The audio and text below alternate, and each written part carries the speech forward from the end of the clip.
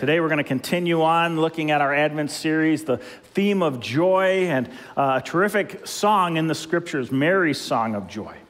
Before we do, I want to just share an opening story with you. It's one of the most famous Christmas stories ever told, Charles Dickens' A Christmas Carol, written in 1864. Somebody actually told me the anniversary of that writing is this next Tuesday. So I don't know how the years add up, but anyway, some Dickens fan out there. But the Christmas Carol is a famous Christmas story, maybe second only to the very nativity story itself. And if you're familiar with the Christmas Carol, A Christmas Carol, set in Victorian England, and it centers around the story of this miserly, greedy, grumpy curmudgeon named Ebenezer Scrooge. And Ebenezer Scrooge is notorious in his community for hoarding his wealth and just his inhospitability, and just his lack of generosity, no Christmas spirit. In fact, his famous words at Christmas time are bah humbug, right? And Ebenezer Scrooge, he goes to bed one evening, and he's visited by his old business partner, Jacob Marley, the spirit of Jacob Marley, who is in bondage. He's in chains. He's shackled in fetters.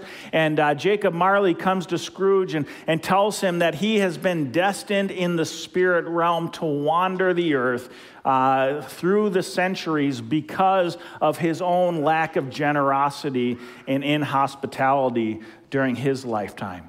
And Marley warns Scrooge. He says, Scrooge, if you don't change your ways, you're destined for the same fate. And then that evening, 3 other spirits come and visit Ebenezer Scrooge. The ghost of Christmas past, the ghost of Christmas present, the ghost of Christmas future. And these 3 ghosts take Ebenezer on this journey and show him really the error of his ways by reminding him of what Christmas was when he was a child, when he was a young man, and by showing him how others in his present day are celebrating and rejoicing, even with little means, celebrating Christmas. And then the ghost of Christmas future takes him into the future when Ebenezer is dead and he's in the grave. And he realizes that nobody's there to mourn his passing. Nobody's there to inherit all of the riches he had been hoarding over his life. All of that money, all of his greed accumulated for nothing. And Scrooge wakes up the next morning and he realizes he's been given a second chance. And this is where the story of A Christmas Carol is so powerful, because it's really a story of redemption. It's the story of how this greedy, wretched, miserly old man is given a second chance at life, a second chance to celebrate Christmas. And Scrooge then spends the next day sharing his wealth with others and joining in the Christmas celebrations, and has this whole transformation that takes place in his life. And it's a great story, and it's a story that has resonated with people through the generations, because the reality is we can all relate to Ebenezer Scrooge in different ways. And we can certainly all relate to the joy of redemption and the opportunity of being given a second chance. And Dickens in The Christmas Carol, while this story wasn't a biblical story by any means, the themes in this story were certainly rooted in a biblical worldview. In particular, this story of redemption and God offering the world a second chance. And we're going to see this theme of redemption once again today as we look to this great song of Mary. Mary's song in Luke 1:46 through 55. Mary's song is her own song of redemption. It's a song of rejoicing. It's a song Mary sang as she recognized the blessing that God had given her in announcing that she would be the means of bringing the Messiah into the world. It's a song of rejoicing as she recognized her own salvation in God and what he had done for her. And so let's take a look at this great song and let this song be part of our own celebration of joy this Christmas season. Luke chapter 1, starting in verse 46. Now Mary again is responding to the angelic messenger who has just come, telling her that she is going to be the means by which the Messiah comes into the world. Mary responds to this good news. My soul magnifies the Lord, and my spirit rejoices in God my Savior. For he has looked on the humble estate of his servant. For behold, from now on all generations will call me blessed. For he who is mighty has done great things for me, and holy is his name. And his mercy is for those who fear him from generation to generation. He has shown strength with his arm and scattered the proud in the thoughts of their hearts. He has brought down the mighty from their thrones and exalted those of humble estate. He has filled the hungry with good things, and the rich he has sent away empty. He has helped his servant Israel in remembrance of his mercy, as he spoke to our fathers, to Abraham, and to his offspring forever. Here we read Mary's song of rejoicing, a song based in her recognition of the blessing of redemption. When we think of that word rejoicing and what that means for us in our own lives this Christmas season, friends, do you understand what the word rejoicing means? To rejoice means to return to the source of your joy. I'm rejoicing. I'm returning to the source of my joy. And Mary understood that the source of her joy was her Savior, God in heaven, who had given her these abundant promises, these incredible blessings, and shown himself faithful to her. And so Mary rejoices. And friends, really, that's part of the key for us this Christmas season to experience joy in our own hearts, is we too need to join with Mary in rejoicing, returning to the source of our joy. And this song goes a long way in helping us to do that, to rejoice. Here in this song of rejoicing, we see Mary rejoicing in praise for three reasons. Number one, she rejoices in praise for her salvation. She rejoices because of what God had done for her in her salvation. You know, I'll never forget the day when my wife came and told me she was pregnant for the first time with our son, Caleb. You know, those of you who are our parents, you know the thrill, the joy of hearing that good news. And I remember when Kim came and said, you know, Jason, I'm pregnant. And I was just like, it was awesome, right? Like, we were so excited and we were looking forward to that. We were anxious. And now God had blessed us with this baby that was growing in her womb. And as the weeks went by, you know, you could start to feel him kick. And, you know, then we had the ultrasound and we saw the image, right? And we were so looking forward with great joy to the arrival of our child. And, you know, you think about that experience for those of you who have been through it as parents. And then we look to Mary's example, right? And can you imagine the joy and the emotions that must have been going through Mary, right? This unwed teenage girl. And I can imagine there was some anxiousness and worry and, you know, wondering what exactly was going on. But there was probably this incredible joy. Well, not probably, there was. She sings this whole song of rejoicing upon hearing this good news. What was the news? If you have your Bibles, go over to verses 30 to 33. The angel comes to Mary. And in verse 30, the angel says to Mary, "Do not be afraid, Mary, for you have found favor with God. And behold, you will conceive in your womb and bear a son, and you shall call his name Jesus. He will be great and will be called the Son of the Most High, and the Lord God will give to him the throne of his father David, and he will reign over the house of Jacob forever, and of his kingdom there will be no end."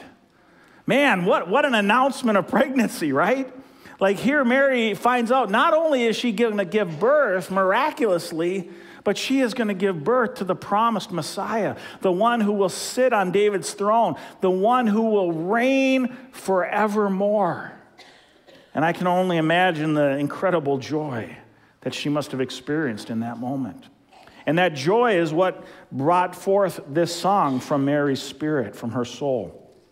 This song is historically known as the Magnificat. You may have heard that term before. Magnificat. It's a Latin term. In fact, it comes from the Latin Vulgate translation of the Bible, and it's the very first line of Mary's song. Magnificat is where this term comes from. Magnificat anima mea Dominum. My soul magnifies the Lord. Now, what exactly is Mary saying here when she declares, "My soul magnifies the Lord"? You know, when we think of magnification, we typically think of enlarging something, right? Like using a magnifying glass or a microscope, right? We're going to enlarge something so that we can see it more clearly. But friends, that's not the kind of magnification that Mary's talking about. When Mary says her soul magnifies the Lord, the Greek word there is megalino, and that word has this connotation of causing something to be held in greater esteem. So you're enlarging it, but it's really about enlarging it in sense of holding it in even greater esteem. And so when Mary declares her joyful praise to the Lord, she isn't making God bigger, as if that was even possible. No, what Mary's saying here is that her vision of God has been enlarged. Her understanding of God has been enlarged. And because her vision of God has increased, so too has Mary's worship. You see, Mary is simply bringing the worship of her heart into alignment with the reality of who God is and what is appropriate for his greatness and majesty. My soul magnifies the Lord. She's bringing her heart into alignment with God in his incredible glory. And what was it that she heard? What was it that she understood that caused her to magnify the Lord? Well, let's read again verses 47 and 48. Mary says, my soul magnifies the Lord, and my spirit rejoices in God, my Savior. For he has looked on the humble estate of his servant. For behold, from now on, all generations will call me blessed. Mary recognizes three things here that cause her to magnify the Lord. Her joy was rooted in three great realities. Number one, Mary recognized her own need for a Savior and that God was the source of her salvation. My spirit rejoices in God, my Savior. Mary acknowledged, I need a Savior, and God is the source of my salvation. Secondly, Mary confesses here her lowly status in comparison to the holiness and majesty of God. Friends, Mary was under no illusions about who she was and who God was. Mary says he has looked on the humble estate of his servant. Mary knew that she was nothing in comparison to the holy God of Israel. And yet God had looked upon her in her humble estate and blessed her. Mary then thirdly acknowledges here the unique blessing that was hers because of this special call on her life. God had chosen her out of all the women in the world to be the one who would give birth to the Messiah, the Savior, the King who would sit on David's throne and reign forever and ever. And Mary, as a result of this, recognizes the blessing this is, and she declares, from now on, all generations will call me blessed. You know, I read these words of Mary here, and I can't help but think, what an incredible young woman this was, right? I mean, here was this, she was just a teenager likely a teenage girl. But you understand the depth of wisdom and maturity to recognize what God had done and the promises that he had fulfilled and the blessings that he had bestowed upon her. We see Mary then overflowing in praise, rejoicing as a result of all these things. And you know, friends, I think what a model for all of us this Christmas season. As Mary recognizes the joy of her salvation, it is our joy overflowing in the very same way. But you know, when I think about Mary, I think Mary would be shocked at what many in our world have done with her legacy. You see, today, all over the world, you can observe millions of people venerating Mary and praying to Mary and putting their trust in Mary.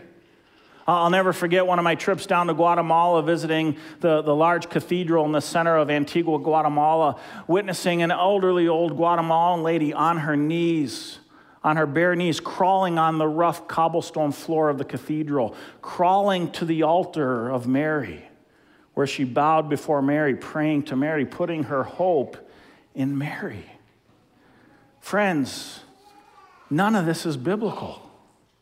The Catholic Church also teaches about Mary that she was sinless, that she is the gate of heaven, she is our co-redeemer, our mediatrix, our advocate, the queen over all things. Again, friends, this is all man-made tradition, and Mary herself would have rejected all of it. This isn't the portrayal we see of Mary in Scripture. What does the Bible teach us about Mary? What's the reality about Mary? Is Mary a woman worthy of our admiration? Absolutely. Is Mary a woman worthy of our emulation? Definitely, right? I mean, Mary is the model of a Proverbs 31 woman. She was a virtuous woman, a woman of faith, a woman of trust. But friends, please understand, Mary was as much a sinner in need of a Savior as you and I are. She knew it, God knew it, and her son Jesus knew it. In fact, look what Jesus himself said when someone sought to give praise to Mary. In Luke 11, Jesus has been teaching, and one of his followers yells out to Jesus. A woman in the crowd raised her voice and says to Jesus, "Blessed is the womb that bore you, and the breasts at which you nursed." But Jesus said, "Blessed rather are those who hear the word of God and keep it." Friends, Jesus didn't point people to Mary. No, Jesus pointed people to God and the truth of God's word. That's where our hope is found. And so we need to recognize this morning, friends, Mary is not an object of devotion. She's an example of devotion. And here in her song, Mary joyfully declares, "My soul magnifies the Lord, and my spirit rejoices in God my Savior." What an example of joy-filled praise for us this Christmas season. But Mary doesn't just rejoice and praise for her salvation. Mary also rejoices and prays for our salvation. Mary recognizes that what God is doing is not just about her, but it's about generations of people to come. What is Christmas all about? The answer to that question is found in verse 50. Mary goes on in her song. She says, "And his mercy is for those who fear him from generation to generation." Now, what does it mean to fear God? We hear that term throughout Scripture in a number of places. What does it mean to fear God? Well, friends, at its most basic level, to fear God is to actively put your faith, trust, and hope in him. Mary says that his mercy is for those who fear him from generation to generation. To fear God is to actively put your faith, hope, and trust in him. And we see this kind of the fear of the Lord all throughout the Scriptures, from the Old Testament to the New Testament. We see, for example, this fear of the Lord in the example of Abraham, right? When God told Abraham, "I want you to sacrifice your son Isaac, your only son, the son of blessing, the son of promise," right? And Abraham, by faith, actively puts his trust in God. He goes to sacrifice his son, and God says, "Abraham, stop." And he provides a lamb instead, and he says, "Abraham, now I know that you fear God." Because Abraham actively trusted and hoped that God would provide a substitute. We see this fear of God, this fear of the Lord, when David, the young shepherd boy, walks into the valley to face down the giant Goliath, actively putting his faith, hope, and trust in God. We see this fear of the Lord in Daniel, right, who we studied last year. Daniel, who stands before the most powerful man in the world, King Nebuchadnezzar, and actively puts his faith, hope, and trust in God and says, "Nebuchadnezzar, I don't care what you do, but I will never bow down and worship your idol." We see this act of faith, hope, and trust in the New Testament, and in the example of Peter, right, who steps out of the boat onto the waters with his eyes on Jesus, actively putting his faith and hope and trust in Jesus. We see it in the Apostle Paul, who would take the message of the gospel all throughout the known world at that time in faith, in hope, in trust, in spite of persecution, in spite of dangers and trials and tribulations, right? That's what Mary is talking about. His mercy is for those who fear him from generation to generation, to all who will actively put their faith and trust and hope in him for their salvation. Now, friends, that should sound very familiar to you, because that's the essence of the message of the gospel, the good news. The good news of Christianity, the good news of the Scriptures, is that through our active faith and trust and hope in Jesus, we too can be saved. Remember, we talked about last week, faith for the Christian is not blind. It's not a leap into the dark hoping something's there to catch us. It's not wishful thinking. It's not hoping something's true. No, Christian faith is about actively putting our faith, hope, and trust in Jesus. It's a confidence in God and his promises. And one of those areas where we exercise this faith is in the very nature of our salvation, trusting in the promises of God for our salvation. The Apostle Paul describes this like this for us in the New Testament, passages like Romans 5:1. Paul says, therefore, since we have been justified, again, that word means to be made right with our Creator God. We have been justified by what? By faith. Actively trusting in Jesus. We are justified by faith, right? We have peace with God through our Lord Jesus Christ. Paul goes on in the book of Galatians. He clarifies this even further. Galatians 2:16. Paul says, yet we know that a person is not justified. They're not made right by works of the law, but through what? Faith. Faith in Jesus Christ. So we also have believed in Jesus Christ in order to be justified by faith in Christ and not by works of the law, because by works of the law, no one will be justified. So Paul here again is explaining justification, being made right with God, is a gift of God that we receive by actively putting our trust in Jesus. If it's not clear enough for you, Paul goes on and makes it even more clear, Ephesians 2:8-10. For by grace, now what is grace? Grace is a free gift. Grace is something that's given freely that you don't deserve, but it's given to you anyway. God has given us a free gift. By grace you have been saved through faith. Faith in who? Faith in Jesus, right? Actively putting our trust in Jesus. Now again, this is a gift of grace. You don't deserve it. Okay, you're all on Santa's naughty list this year. Okay, you're all on the naughty list, and you all deserve coal in your stockings on Christmas morning. Okay, but God, in his amazing grace, in spite of our sin, in spite of our rebellion against him, God has offered us an incredible gift. The gift of new life through his Son, Jesus Christ. For it is by grace you have been saved through what? Through faith, and this is not of your own doing. It is the gift of God, not a result of works, so that no one may boast. For we are his workmanship, created in Christ Jesus for good works, which God prepared beforehand that we should walk in them.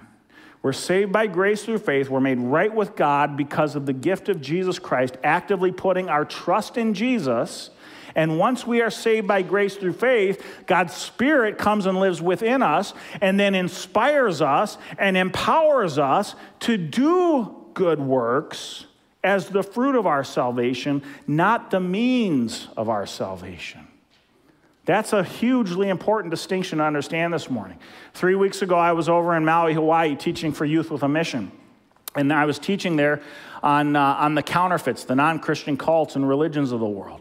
Groups that claim to be Christian, but are Jesus plus kinds of religion, right? These are groups like the Mormons and the Jehovah's Witnesses. They claim to believe in Jesus. They can't claim to have faith in Jesus, but it's Jesus plus. It's Jesus plus your good works. It's Jesus plus your membership in our organization. It's Jesus plus your proving of your worthiness to God, right? It's a Jesus plus kind of thing. Understand, friends, anytime you cross paths with anyone who says Jesus plus, you are now no longer in the center of the biblical gospel. You have now moved out into the realm of heresy.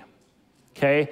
Jesus plus anything else is not the gospel, not the good news, not the message of Christianity, not the message of Christmas.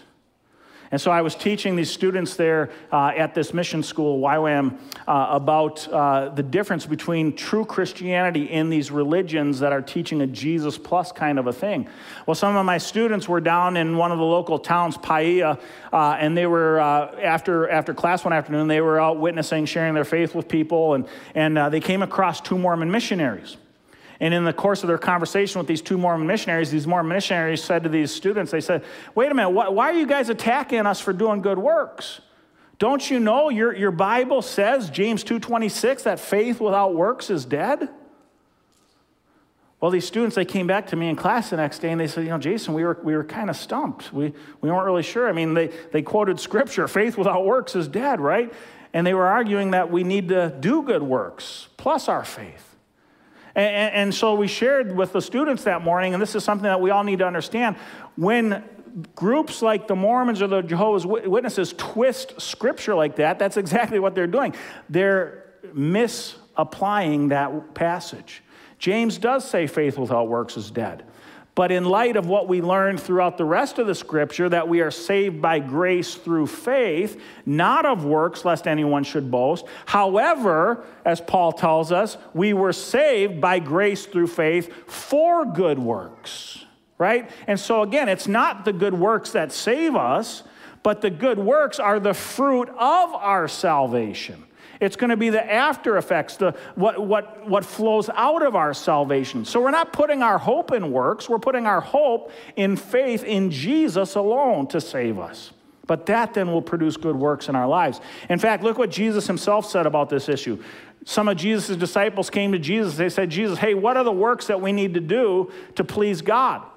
And what does Jesus say? John 6:28. Then Jesus said to them, this is the work of God, that you believe in him whom he has sent.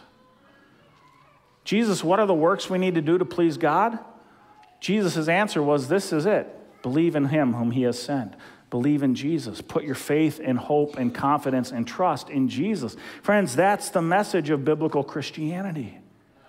Now, with this understanding in place, let's go back to Mary's song, verses 51 and 53 through 53. Listen to what Mary says here. He has shown strength with his arm.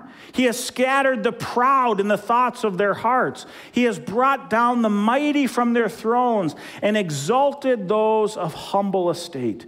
He has filled the hungry with good things, and the rich he has sent away empty. Friends, I hope you're paying attention to God's word here. Because once again, Mary emphasizes that if you're banking on your sufficiency, strength, or success to save you, if you think any of these things are going to impress God, my friends, you're going to be sorely disappointed. God's mercy can only be received by those of humble estate, by those who are hungry. Now that should sound familiar to us because we spent the first 8 weeks of the fall studying the Beatitudes, the words of Jesus in Matthew chapter 5. Those blessed attitudes, right? Those attitudes believers should be, right? What is the fruit of our salvation? The Beatitudes. And how do we experience the fruit of our salvation? Well, Jesus tells us, right? Who are the blessed? Jesus says, blessed are the poor in spirit. Blessed are those who mourn. Blessed are the meek. Blessed are those who hunger and thirst for righteousness. Friends, isn't it interesting that Mary, 30 years before Jesus, foreshadowed the very essence of the gospel here in her song of rejoicing? Mary says that he has scattered the proud. He has brought down the mighty. He's exalted those of humble estate. He's filled the hungry with good things. The rich he has sent away empty. Mary's talking the Beatitudes here. And we shouldn't be surprised because the same Holy Spirit that brought to us the message of Jesus is at work here inspiring Mary's song. Mary understood the essence of the gospel, that it's only the humble. It's only those who come to God recognizing their own need for a Savior who will experience exaltation. And so, friends, the most important question you could ponder this Christmas season is simply this. Have you, like Mary, humbled yourself before the Lord? Have you acknowledged your need for a Savior? Do you know the joy of having received God's free gift of salvation? And see, the good news is you can. You can know that joy if you too will actively put your faith and hope and trust in Jesus Christ. That's the heart of the Christmas message. We see Mary rejoicing for a third reason, though, in our passage. Mary ends her song, the Magnificat, with a praise of rejoicing for God's fulfilled promises of salvation. Look again at verses 54 and 55. He has helped his servant Israel in remembrance of his mercy, as he spoke to our fathers and to Abraham and to his offspring forever. Now, what's Mary talking about here? Mary is talking about God's fulfilled promises to his people. Promises that she is recognizing have begun to be fulfilled in the angel of the Lord's revelation to her that she would give birth to the Savior, the Messiah, who had been promised. And Mary cites two specific examples of where God had promised this blessing to the people of Israel. Number one, she cites Abraham. Abraham, the father of the Jewish people. 1900 years before the coming of Jesus Christ, God came to Abraham, and God made promises to Abraham. Genesis 12, 1 through 3, God said to Abraham, "Go from your country and your kindred and your father's house to the land that I will show you, and I will make you a great nation, and I will bless you and make your name great so that you will be a blessing. And I will bless those who bless you, and to him who dishonors you I will curse, and in you all the families of the earth shall be blessed." Friends, God makes three promises to Abraham here. God promises Abraham, number one, I'm sending you to a foreign land, to a promised land. This will be your land, Abraham. 1900 years before Jesus Christ, God promised the land of Israel to Abraham and the Jewish people. Friends, understand a lot of this nonsense you're reading on social media today about Israel being an occupying country, and that's baloney. Israel was given to the Jewish people by God 1900 years before Jesus. Not only that, it was given to Israel by God before there was even an Arab race on the earth. And not only that, it was given to Israel by God 3,800 years before Islam even became a religion invented by the false prophet Muhammad. The land of Israel is God's land, the land of God's people, the Jewish people. That's history. That's truth. And so God promises Abraham the land of Israel. Then he promises Abraham, I'm going to make your name great, and you're going to be the father of a great nation. That would be the Jewish people. And then thirdly, he says, through you, Abraham, all the nations of the Lord are going to be of the world are going to be blessed. Now, how would that happen? It would happen because it was going to be through Abraham's descendants that the Messiah would come. And the Messiah would open up the possibility of salvation for all people, Jew and Gentile alike. And Mary recognizes that God is in the midst of fulfilling this promise through her, through the child that's conceived in her womb. But then Mary cites another promise, God's promises to our fathers, to Abraham's offspring, the Jewish people. I don't know if you've heard the news yet, but this Christmas season, we've been giving a book out as a gift to you from the church. Lee Strobel's The Case for Christmas. It's available out in our foyer. If you haven't gotten a copy yet, please pick one up. But it's a great book, a journalist investigating the claims of Christmas and Christianity. And in this book, Lee Strobel cites that in the Old Testament, there are over 4 major prophecies pointing to Jesus as the Messiah. Prophecies fulfilled in Jesus. That's what Mary's talking about here when she talks about God's promises to our fathers and Abraham's offspring. It's the prophecies that God had told Abraham and the Jewish people of the coming of the Messiah, now being fulfilled. Friends, you need to understand, our God is a promise-keeping God. God had promised that the Messiah was coming, and now he's fulfilling those promises here through the announcement he's given to Mary. And understand, friends, we can have hope and trust and confidence in God because he is a promise-keeping God. And he has kept nearly all of his messianic promises. And I say nearly all because of those promises he hasn't yet kept. Those are promises yet to be fulfilled when Jesus comes a second time. You know there's going to be another Advent, don't you? We're going to have another Advent celebration, a second coming, when Jesus comes again. But friends, understand something. When Jesus comes again, no one's going to miss it. When Jesus comes again, it's going to be announced by a trumpet blast from heaven that's going to be heard around the world. And he's not going to come as some little humble baby in a manger. He's going to be coming on a white horse with the armies of heaven, and he is going to once and for all time judge the world of sin and evil. And friends, at that coming, you're going to want to make sure you're on his side. The Apostle Paul in Philippians 2, 9 through 11 says, therefore God has highly exalted him, Jesus, and and bestowed on him the name that is above every name, so that at the name of Jesus every knee should bow in heaven and on earth and under the earth, and every tongue confess that Jesus Christ is Lord, to the glory of God the Father. Friends, you got to understand this morning, we're all going to bow before Jesus.